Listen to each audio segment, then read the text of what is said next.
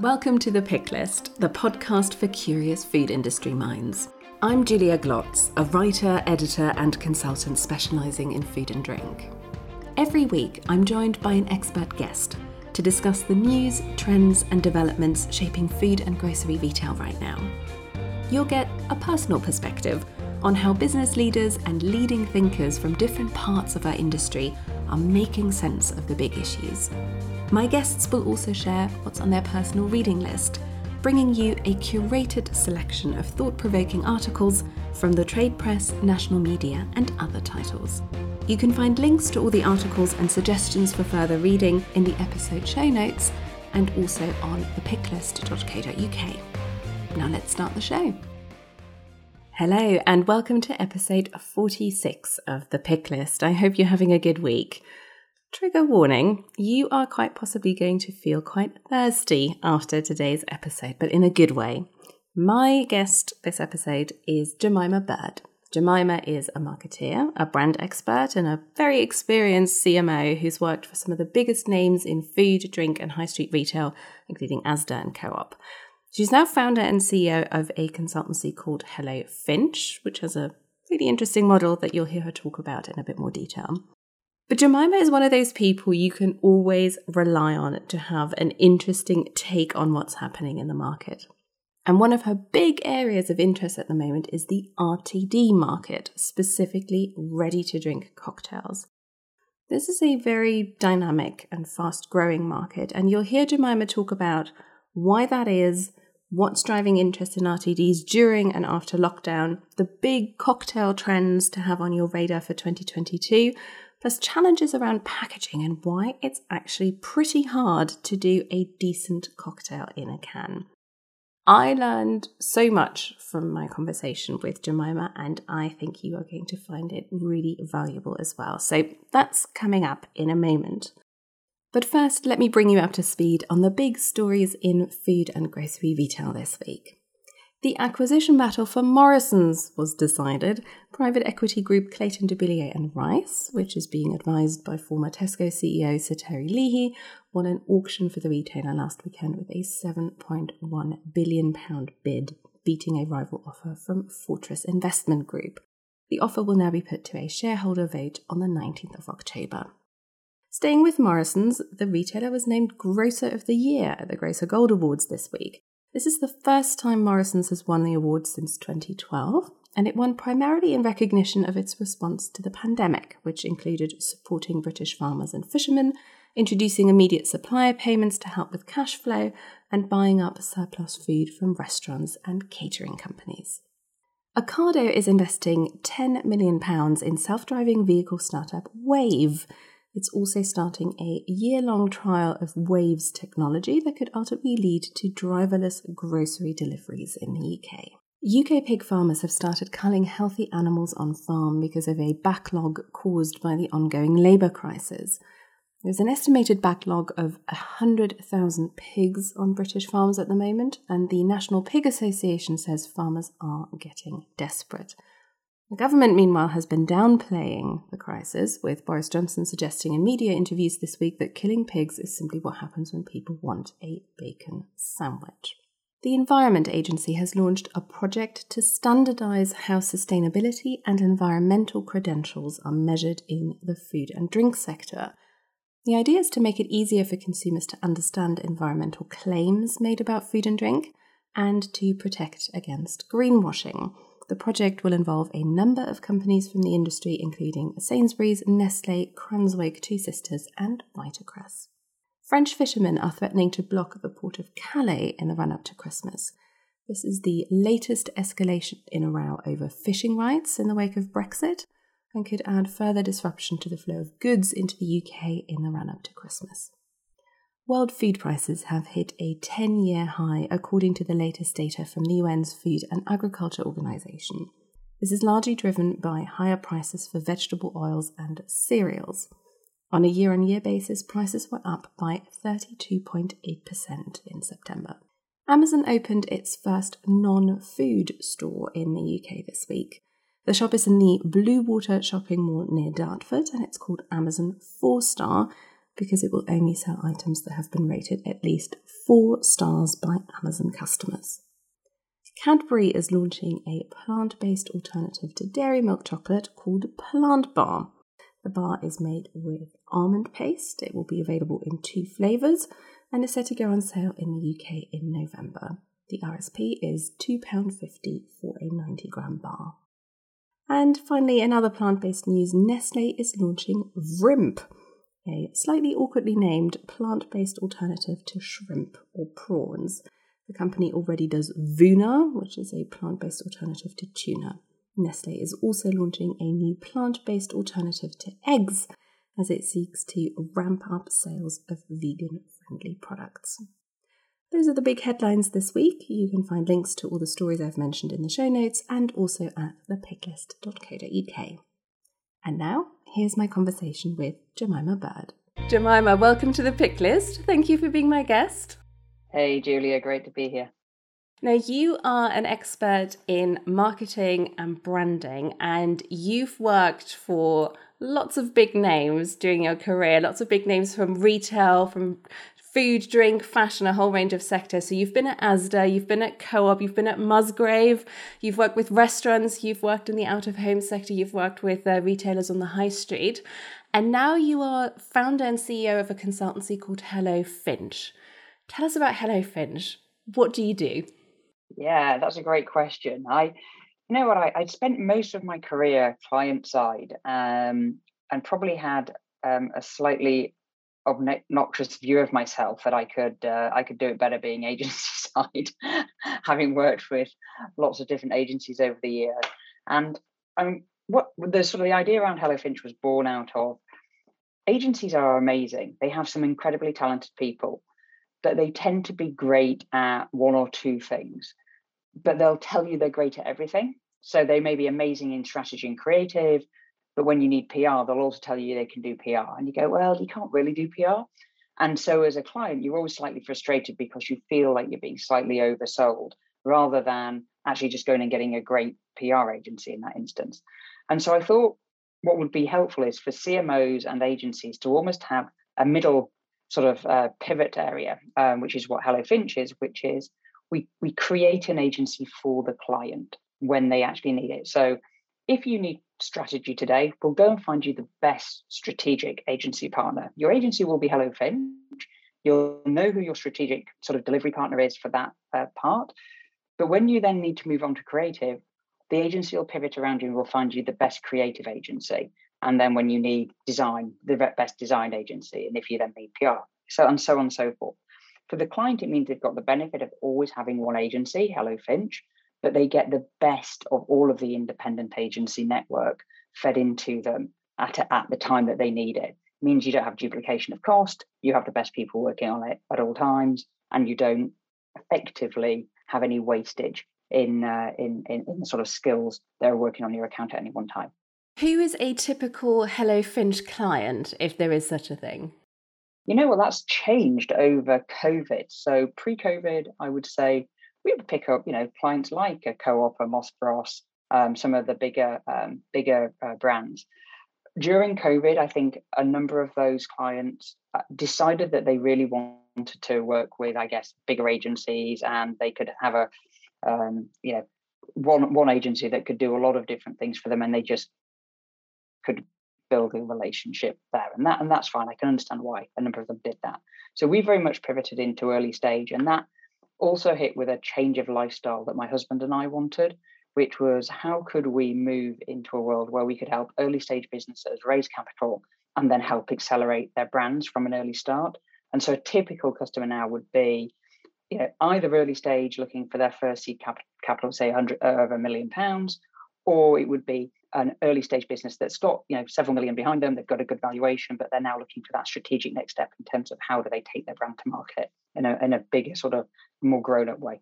When I rattled through all the various companies that you'd worked with throughout your career early on, I'm interested in how you came to be involved in food, drink, retail, in the broader sense of the word. Was that a sector that had always interested you, and did you go into that specifically, or how did you end up working for companies like Co-op and Asda? Yeah, It's a lovely question. I always, when people say to me, who are you and what is it you're where do you come from? I always describe myself as I'm just a greengrocer from Barnsley that became an accidental marketeer, and there's a lot of truth in that. My grandfather built he built the village shop. So he started by with a little bus, and he used to drive around the village delivering groceries to the community. And he then decided he'd saved up enough money, and him and my nana built the first village shop. And so, for me, a little child, from like 6 years old, I used to basically work behind the counter in his self-serve back in those days shop, very much on the penny sweets. I think I probably ate more than I sold, but there was a good trade-off there.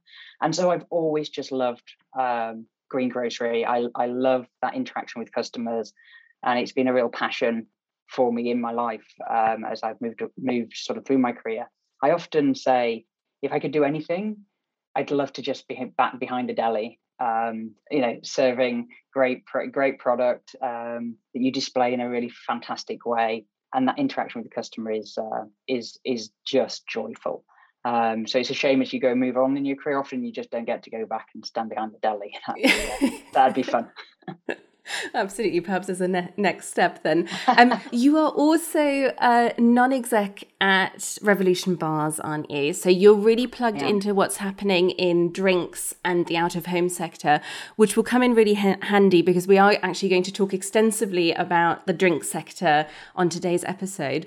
Before we do that, I did want to talk to you a little bit about the trends and developments in food, but also in retail in the wider sense, that you are keeping an eye on at the moment. Because I really think of you as someone who spots trends quite early and who is interested in stuff, I suppose, that isn't necessarily on everyone else's radar. So one of the ways we have worked together in the past is that you have written a piece about vending machines for the grocer, and then I wrote a feature and interviewed you for that. And you're very knowledgeable about vending. You're very interested in concepts like vending and the opportunities for vending in UK food. So I'm interested to understand, how do you develop an interest in something like that? And how do you keep up on trends? Yeah, vending is, if we're touching on that, I find vending fascinating. I mean, in Japan, it's like the norm. So you go to Japan and it's incredible. Everything is vended and they think nothing of it. In fact, the way in which they manage space in Japan is they flip their vending offer just flips and rotates throughout the day. And that is just basically a really pragmatic way of managing their really small footprint area to get the maximum volume out of that space in any one time. And so I look overseas into places like the Far East. I think they're incredibly at the forefront of new technology and new delivery mechanisms. And I think they've got some interesting perspectives on how food is delivered and how they engage the consumer. And so I guess I look for those trends, and that's where I spend a lot of my sort of research time. Packaging, for example, they make things beautiful. You can go get a baguette in Tokyo and it will be wrapped like a piece of art. Greg's, this is not. It's incredible. And I look at that and I think there's something in the beauty and the precision of how the Japanese are as a culture that translates into their food and drink offering. And I think that comes over to the West over a period of time. I think we'll talk about a little bit later maybe, but the premiumization of the sector, of how people want, less but better quality. I think that's a trend that really has come from the Far East. And so, yeah, I guess that's where I look. I think they're just at the forefront of interesting things. How about your reading habits? What publications do you look at on a regular basis, and what kinds of stories do you tend to be drawn towards? Most recently, and this isn't specifically about food and drink, but it is very much around the cultural sort of identity of the world at the moment and how things are shifting. I'm absolutely obsessed with Tristan Harris, who's from the Centre for Humane Technology. I don't know whether you've come across this. So this is the guy that's done the recent Social Dilemma film, very much looking at how people are being tunnel visioned into a more repetitive view of the world as they see it, because of very smart AI that actually can't present you with differences. They just show you what you like. So AI is amazing and it finds looky-likeys for brands, but you're just polarizing people into tribes that are the only tribe that they can see. And the Center for Humane Technology has an amazing podcast called Your Undivided Attention. It's all about time well spent. So if you're going to read something, or if you're going to go on Instagram, make a choice to go on Instagram rather than just hitting your app and opening it. Actually log in, because if you have to log in, you're thinking about it rather than just hitting an app and you're being mindless. And the idea behind it is very much driven by we're just habitual characters now, and we're habitual creatures. And everything in tech is driving you to be more repetitive rather than learning. And actually, we're dumbing ourselves down by embracing technology in an AI way versus actually using amazing technology to open up the world and see things differently. And I must have listened to 10 hours a week podcasts from Tristan and the Center for Humane Technology.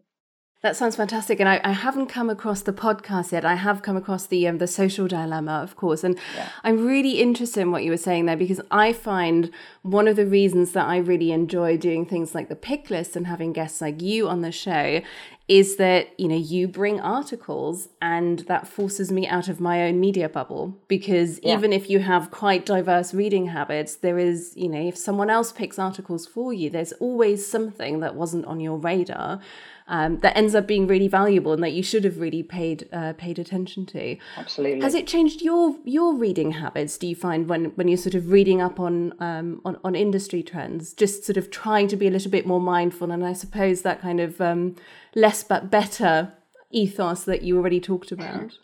Yeah, no, it definitely has. I mean, I've always tried to be considered in reading publications that are not necessarily, say, of my political persuasion, to make sure you're getting balance on there. But I've very much taken a view, if Google presents something to me, so if YouTube says, you've just watched this, you should watch this, I now don't watch it, because that's an algorithm. That's a piece of AI that is pointing at my brain saying, you've just listened to this podcast or watched this video, therefore you will like something the same. And actually, the more you do that, you end up down a rabbit hole where you're literally looking at stuff that only you like. You like it, it's telling you like it, it's feeding you more. And that's really a rabbit hole, and it is not good for your mental health, and it's not good for broadening your horizons. So I now actively do not follow anything that is recommended to me. I make a choice to go and look for either something else, or I make a considered choice that, yes, that looks interesting, I am going to look at it. So yeah, it's very much changed my my viewpoint. And we will be talking about the RTD sector specifically today, ready to drink cocktails. And you've picked some really interesting articles actually that will allow us to look at that market from a number of different angles. But let's just start with the big picture on that. Why are you so interested in RTDs? What is it about that category, that market, that you find interesting? I think the whole lockdown world has created an acceleration of trends that I think would have taken maybe 5 years to come along. And the RTDs are very much in that space. The cocktail market is fascinating. And even if you go into a bar now, there will be a mix of your very high-end bars that will, the mixologist will mix you a cocktail, and it will be the freshest, most amazing cocktail that you'll get. And it will look visually appealing, the theatre behind it will be exciting, and it'll taste amazing. And you've got other end of bars where it's a volume play, and so they'll have pre-mixed cocktails, and actually there's some theatre, you'll still have an experience, and the cocktail will still taste quite great. So this has been happening in bars for quite a while.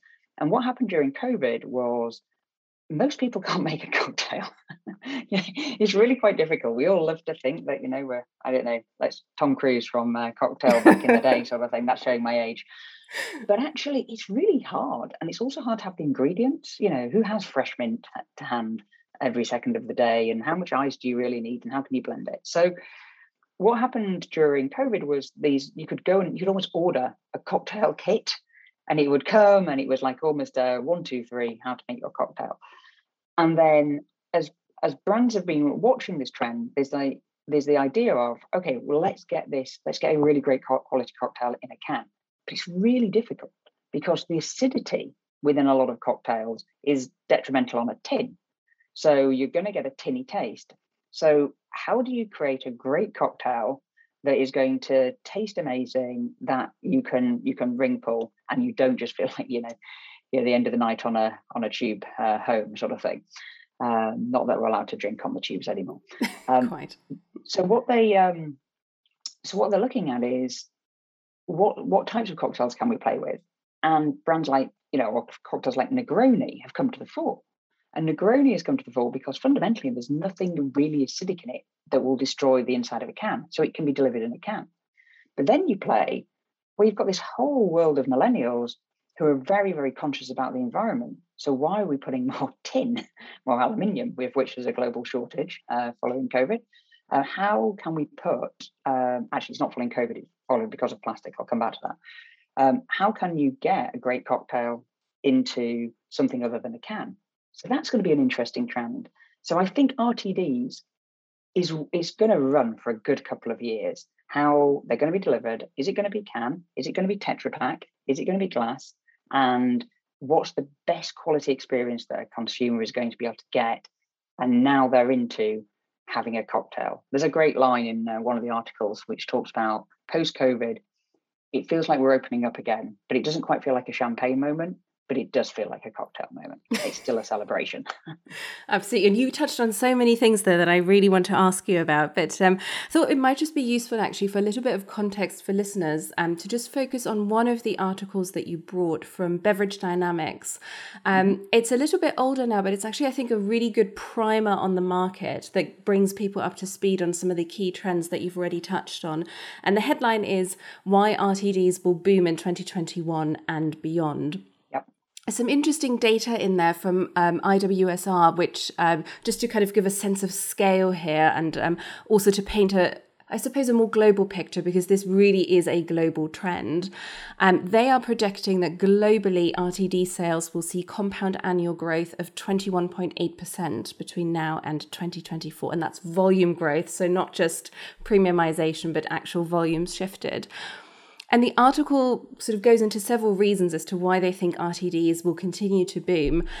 But I suppose the biggest one they point to is one that you've already touched on. It's premiumization. So the category is becoming more mature, more players are moving into the market, more sophisticated flavor profiles, better quality ingredients. And I wondered from your work with this category, or from your research into the category, what are you seeing in terms of the consumers that are now starting to buy into RTDs in the UK? Is that changing? Is that category reaching different demographics? Yeah, for sure.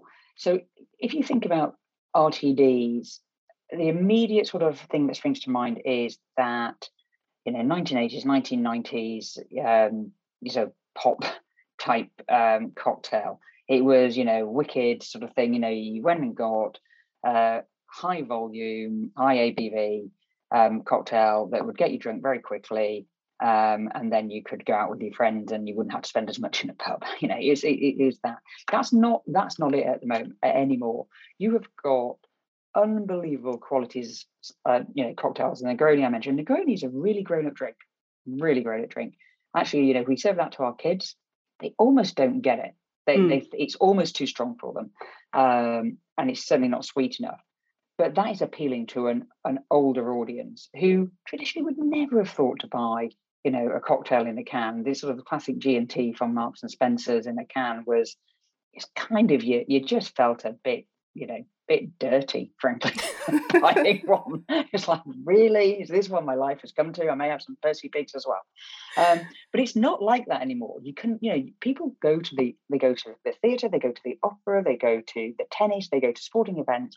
And actually taking a 6-pack of a great cocktail mix is a really sort of grown-up thing to do. And it's a real shift in terms of an audience. So an older audience is definitely buying into that.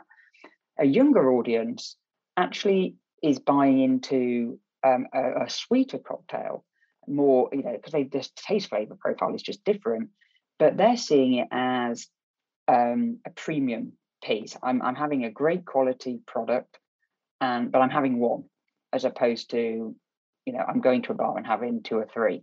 And actually, the cocktail option gives them a route into having a conversation with their friends, because there's something to talk about which cocktail they're tasting, why they're drinking it, and it's an evening night mood breaker. And a lot of young people in the research that I've seen are terrified of a night out, because they have to be themselves in a live environment, and they spend their lives in a pretend world of social media, that actually something like an RTD is a conversation starter. And so we've seen some really interesting trends that I think will come out to play a bit more.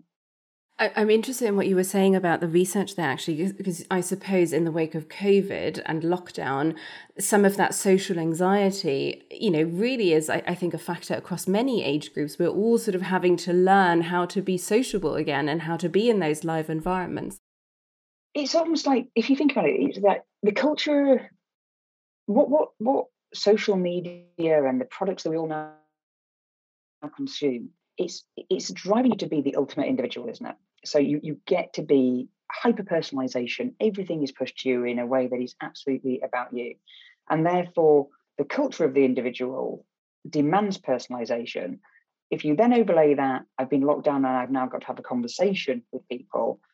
We're seeing trends where certainly seeing trends in the research I'm looking at, where young people will go on a night out and they will actively choose to go outside and pretend to have a cigarette, just to get away from the intensity of having a conversation.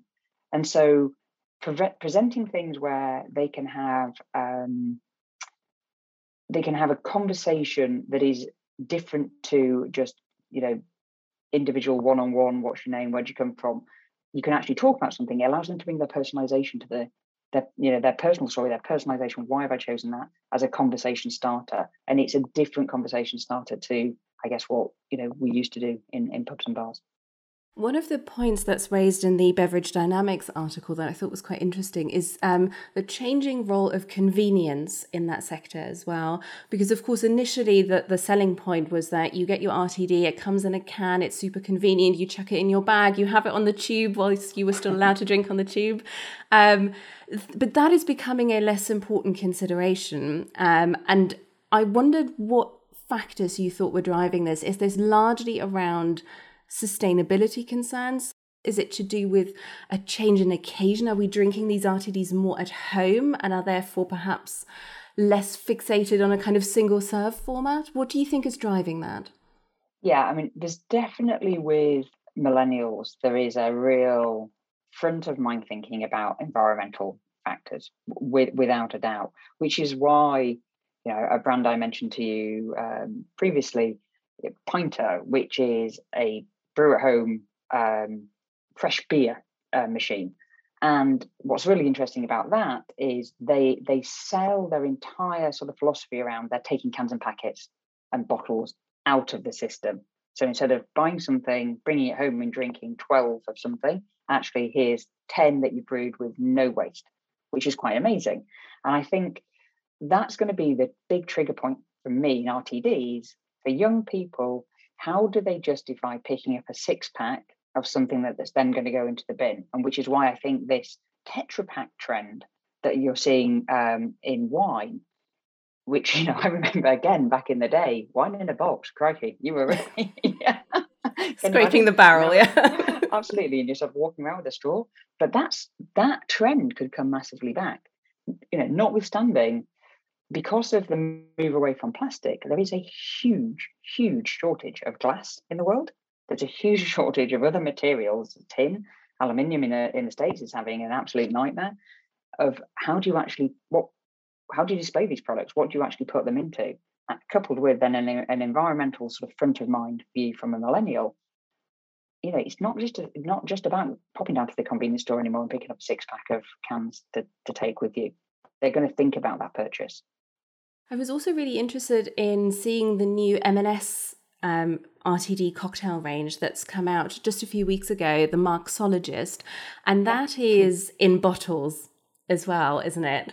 Some interesting sort of cocktails varieties that they've gone for as well. But when you look at the press coverage around the launch, the M&S developer behind that range very much talks about allowing consumers to recreate that bar moment or that cocktail moment. Is that something that you're seeing will drive more growth in RTDs as well, that actually it doesn't need to be an on-the-go format, but people are looking to use RTDs for at-home socializing? Yeah, absolutely. That's why we saw kits really, grow astronomically during lockdown. If you're on a Zoom call and, we're all doing a lot of FaceTime at the time, back then when that was still a thing. And if you just have a glass of wine, it's not that interesting. But if actually you can set up a session with your mates where you can join in with either an online cocktail class, you can be doing it together in 3 different locations. You've had the pack delivered to you. You get the experience of making it. There's something really, engaging about that. And again, it gives people something to talk about. As we move out of lockdown back into the real world, people still want those experiences. It's why, I'm sure we'll come on to it, things like competitive socializing as a trend for millennials is coming on stream. It's something more than just the drink. They want to have a beautiful experience as well as a beautiful product. It's not just about having the product. And the role of health and wellness, I think, is quite interesting in this category as well. And I think possibly a little bit misunderstood in the context of alcoholic drinks, because people go, it's booze, of course it's not good for you. But I think what the article actually makes clear is that because we've become, as consumers, more sensitized to health and wellness, it's just made us a little bit more aware of quality of ingredients and of sourcing. And that is translating also into how consumers look at the kind of sourcing and credentials and provenance, quality, etc., that they're expecting from alcoholic drinks as well.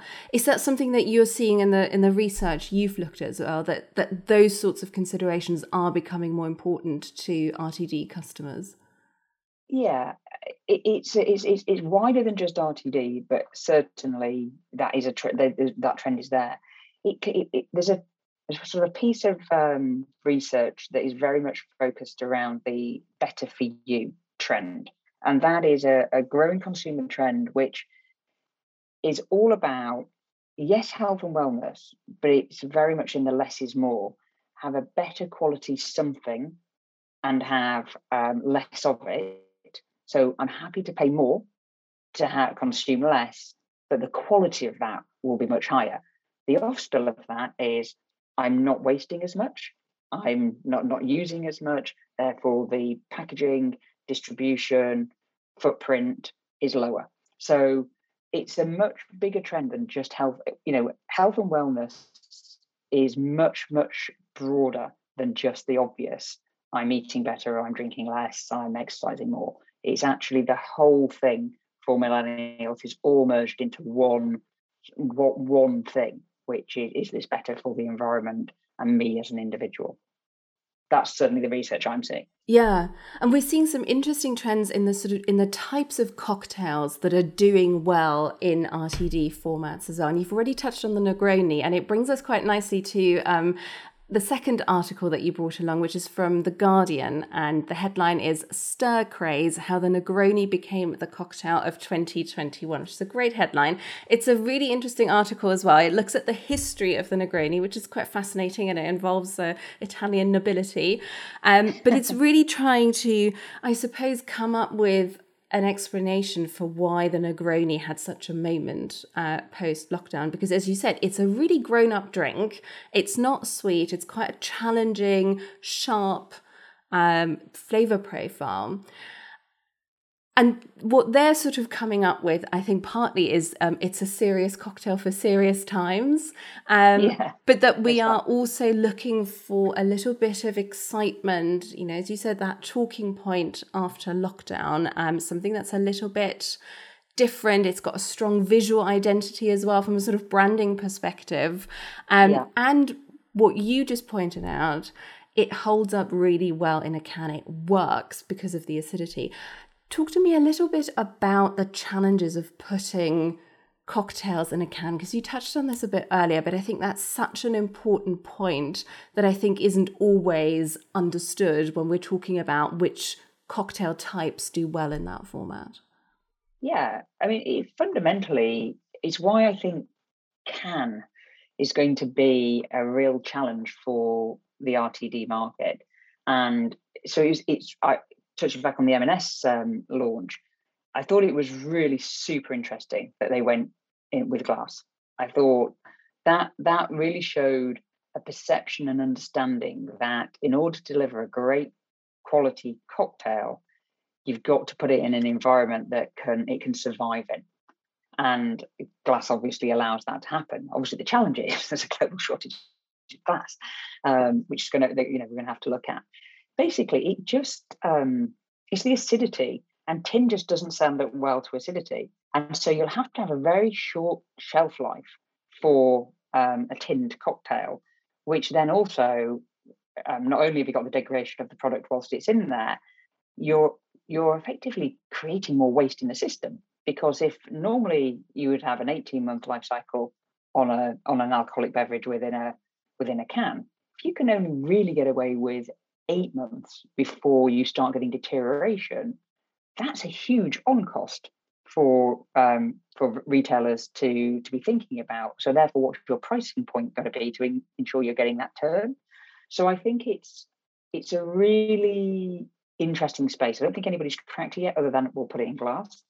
I don't think glass is the long-term solution because, again, we don't want a load of glass in the system that unless it's recyclable.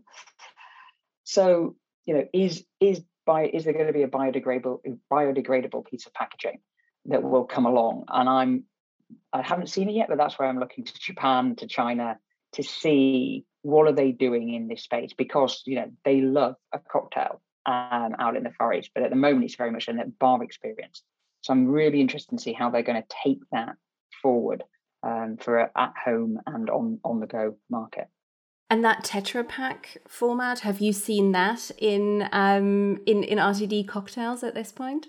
No, I've only seen it for wine, but really quality wine. And there's an Australian brand from memory that is starting to do some cocktails in aged oak Chardonnay barrels, and putting those into Tetra Paks that is just on the cusp of sort of being released. That'll be really interesting to see, and that we'll see how that stands up as a life cycle product. Because, you know, is it going to last 3 months? Is it going to last 12 months? Can it last 18 months?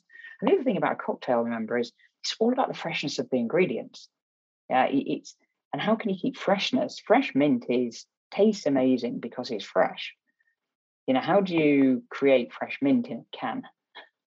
Yeah, it's or in a Tetra Pak or in a bottle. It's going to be hard to realize that. It's why, again, just nipping back to the pinter, their second generation product, they have a fresh hop addition at pour. So when you pull your pinter, you get a release of fresh hops, which gives you that almost literal tap room pour.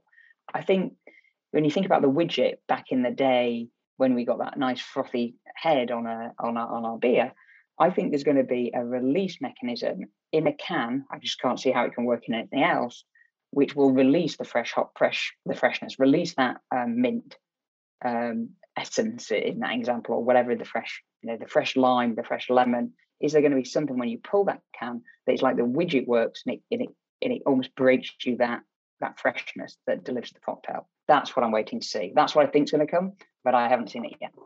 Maybe I should go and Fascinating. invent it. Yeah, absolutely. I'm so interested in what your expectations are for that market. So, other than innovations around packaging that we've just talked about, what are your expectations for 2022 in RTDs? What are some of the cocktails that you're expecting to take off, or what are the big trends that you're keeping an eye on in that sector? Yeah, there's a couple. I mean, there's a couple of really interesting sort of spirits that are doing the rounds at the moment. So vermouth is having a huge comeback. So cocktails that have vermouth at a heart, I think we're going to see. Rum is about to have another huge sort of takeoff. It's where all the cool bartenders in New York are basically basing all of their sort of new development cocktails around. So I think again, rum is going to be the sort of the next big trend. We've had the big gin trend. Gin's not going anywhere. It's a great product. It's such a clean spirit that its ability to make a great cocktail is amazing. Whereas a rum has got a real flavour to it. So then to add to that flavour with the cocktail, you have to really work hard. So again, I think seeing that happen in New York is going to be interesting. I think that will then trend into decent RTDs. In terms of how the RTD market is going to go, I think you're going to be able to go into supermarkets within the next 12 months and you'll be able to pick up a 6-pack of a mixed set of cocktails. So you may have a Negroni in there, you may have a classic G&T, you probably have a mojito, you'll probably have one of the new rum. Snow Globe will probably be in there, and you'll have a different set of cocktails. So you've got something for everybody in your pack. Who do you think is best placed to deliver on that from a branding perspective? Is that something like a retailer own label, something like a Marxologist kind of brand, or would you expect specialist challenger brands to do that, or is it some of the big spirits houses? I think it is some of the. So I think Marks Spencer's will do a great job. They do what they do well. They've got a great audience. You can see Waitrose very quickly following in on that, and you can see a co-op coming in, undoubtedly. But I actually think the people who will drive it will be the really strong independent brands, and that's where the innovation will come from. So Four Pillars out in Australia, amazing Australian brand, doing some really interesting stuff. Just got a huge valuation on what they're doing. Now opening bars, got a range of cocktails, looking to launching their RTD around the Negroni. You could see them coming up with 3 or 4 cocktails and really coming to market strongly. And then one of the big houses coming and buying them, and taking them, properly global. Now, the article that I chose for our conversation slightly spoils the party a little bit, I feel, because whilst there's obviously a lot of growth and a lot of opportunity in RTDs, it is also the case that attitudes towards alcohol are changing, particularly among younger consumers. And they are not necessarily as interested in alcoholic drinks as older demographics or the same alcoholic drinks. And so I wanted to talk to you about that and what you thought that meant for the market. And this piece is from the FT, and the headline is, "As pubs pack out, drinks companies worry about an abstemious youth." And there were some eye-catching stats in that article that I thought were quite interesting. So this is from a Jefferies survey across 8 countries, including the UK. And they just looked at attitudes towards alcoholic drinks and drinks consumption among different demographics. 56% of 18 to 24-year-olds believe consuming 1 or more drinks a day is harmful. And when you look at older consumers, the over 65s, just 31% share that view. And then they looked at why younger consumers were more likely to look at alcohol consumption as harmful. And it's really nothing to do with any kind of moral objections. What that particular research found was they don't like hangovers, they worry about the cost and in terms of finances, and they worry about the impact drinking might have on their mental health. What do you think that means for the RTD market? Yeah, I think RTDs will play into this. pretty well, because, as you say, it's not that they don't want to drink, it's they don't want to drink as much as a previous generation for all the reasons you mentioned. It's impacting their mental health. They're much more aware of that, and all the things you've just said. I actually think they the premiumization, I can't speak there, premiumization of RTDs and the quality of them means that actually having a couple of those with their friends is actually a great way of answering that health question, which is better quality but less of it. It means I can still enjoy it, I can still enjoy something with my friends, but I am not actually trying to get drunk here. And that's a massive sort of tipping point, I think, in a cultural divide of where millennials, certainly against my generation. It is, however, alcohol. We did a big research study that showed that alcohol is a really important part of young people's lives as a functional role. It literally is how they use alcohol to break down barriers. So you've got past all the hellos, the pleasantries, it's sort of the safe space bit, and then they can have a conversation because they relax. Once they've got into a conversation, then alcohol falls away. They don't need it, but they need it for that initial moment. Even more so because they spend so much of their life on in a social environment, on an online environment. It's why I think the competitive socializing part of the leisure sector is growing so much, because if I can go and I can grab a beer and I can then play the slot machines, or I can play some golf, or I can play some darts. Actually, I'm having a conversation about more than just being in a room with a bunch of people.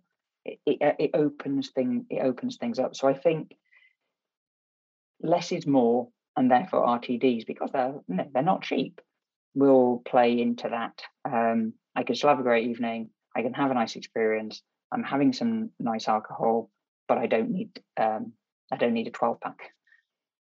Would you expect to see growing polarization of that sector as well? So I'm thinking some of the new launches that you highlighted actually include, I think it's a US launch from Atomic Brands. They have a Mai Tai RTD, 9% ABV, so fairly chunky. Interesting, I think Campari, they've obviously in the UK, they've just moved into RTDs with Campari Soda, that's 10% ABV.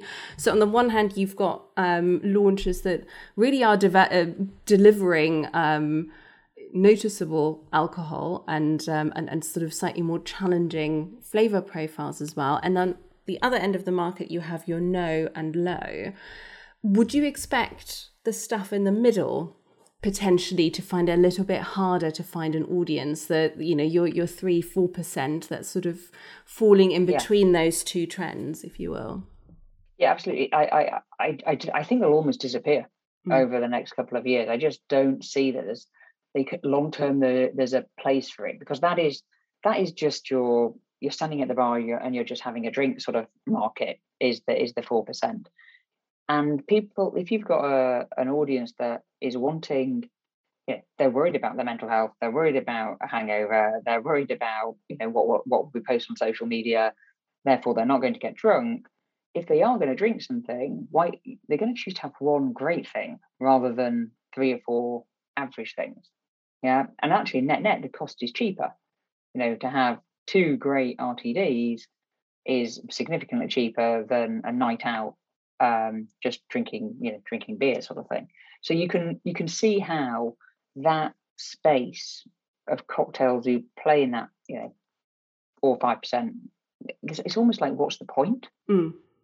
Yeah, it's almost like the Housewives classic is, I'm drinking it because I'm deciding what drink I want to have. Young people are not doing that. We're nearly out of time, but I did want to ask you before we leave just about the out-of-home sector. How do you think the reopening of that sector is going to affect growth of RTDs at retail?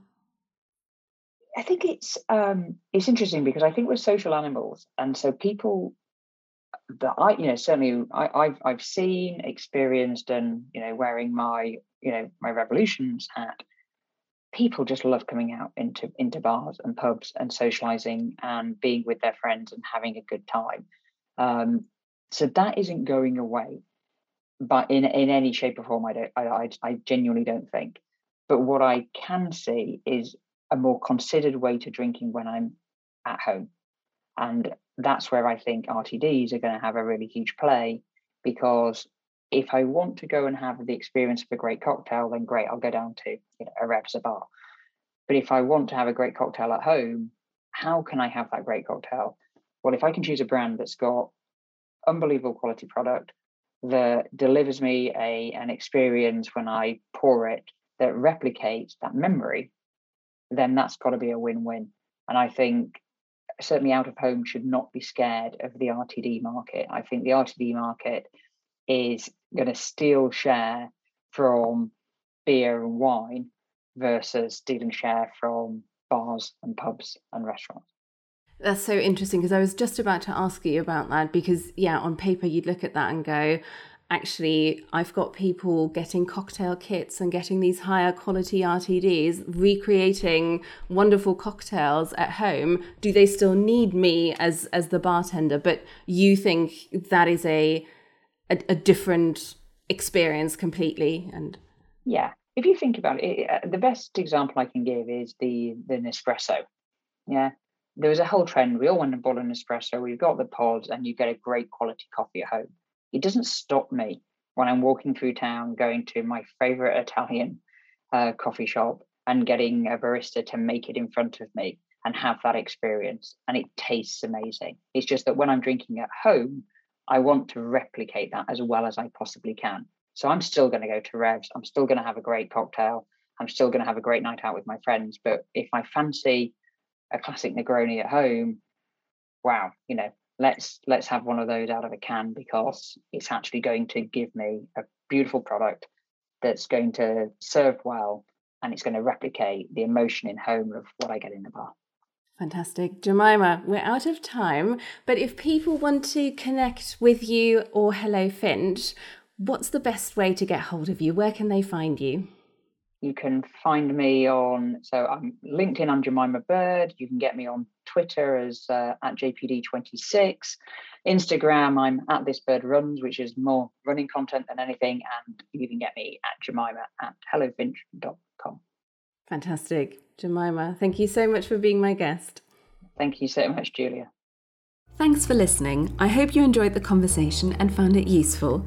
If you did, please consider giving the Pick List a 5-star rating on whichever platform you're listening, and leave a review. It tells me you're enjoying the show and would like it to continue, and it helps me reach more listeners. If you'd like to connect, you can find me on LinkedIn at juliaglotz.com and on thepicklist.co.uk.